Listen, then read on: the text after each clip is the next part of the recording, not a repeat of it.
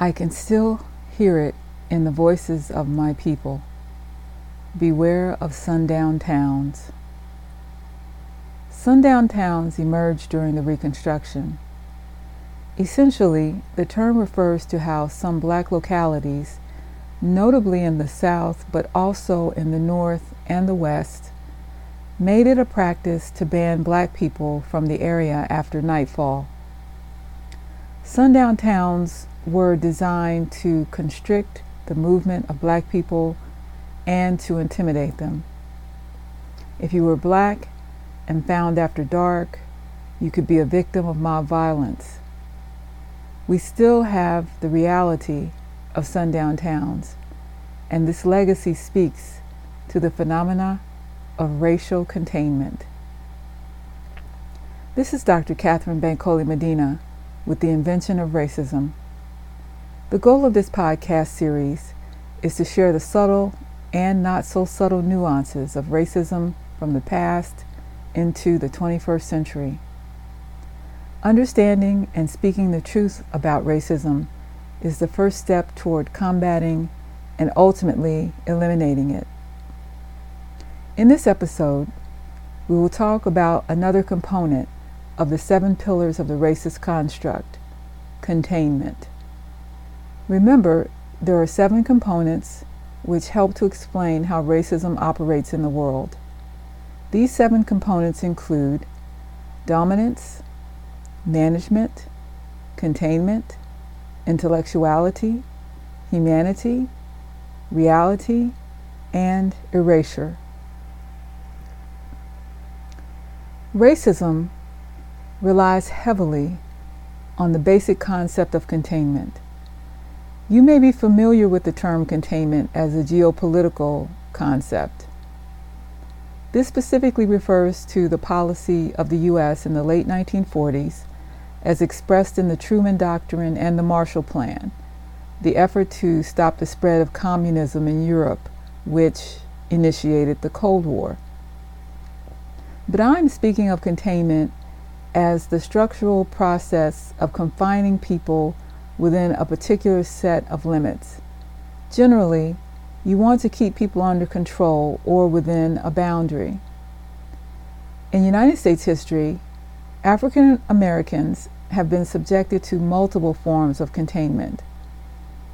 The racist theory of containment accepts and acts upon negative stereotypes of blacks and maintains that all black people are or could potentially be a problem for the larger society.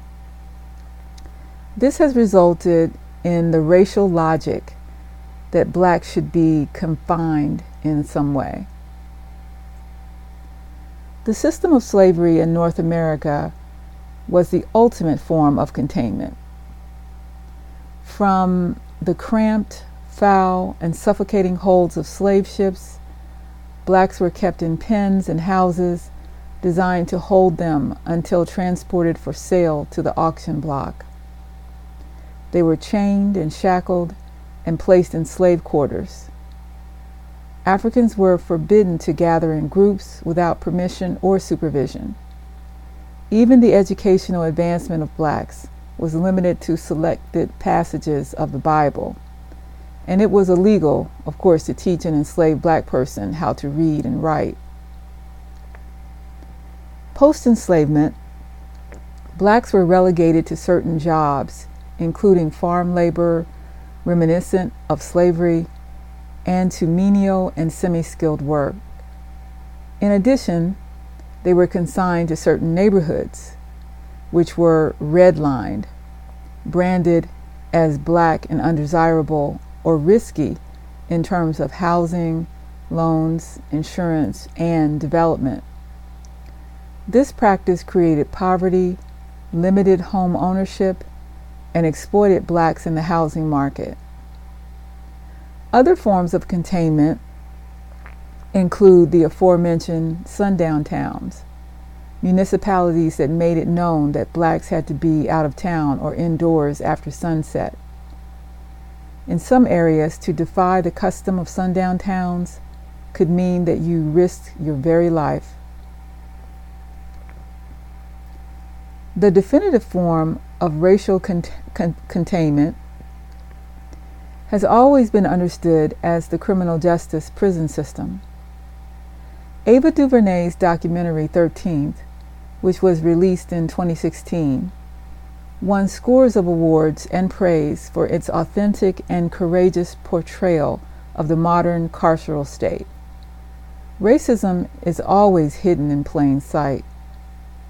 People knew, especially Black people, that the 13th Amendment to the Constitution abolished slavery in the United States. What no one talked about publicly, with the exception perhaps of scholars and academics and activists, was that a simple clause in the Constitution states that slavery and involuntary servitude is eliminated except as punishment for a criminal offense. You have to be convicted of a crime for slavery to be in effect. No one had to suggest that the 13th Amendment was openly used to create a far-reaching race-based prison slave apparatus. Directors like DuVernay had only to demonstrate that Black and brown people comprise the majority of those incarcerated in the United States, and that number has risen dramatically over the past 30 years. Racial confinement within the prison industrial complex is teeming with problems. So let's look at some of these issues.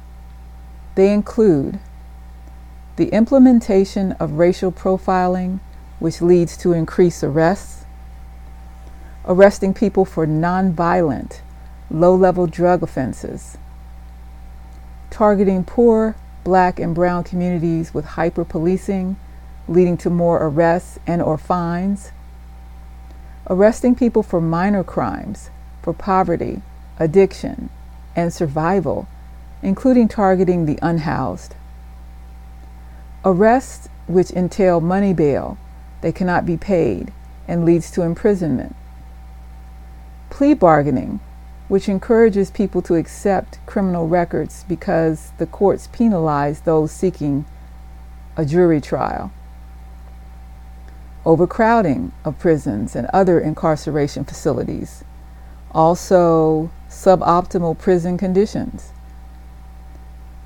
a for-profit prison industry that preys on inmates and their families, people who do not have disposable incomes.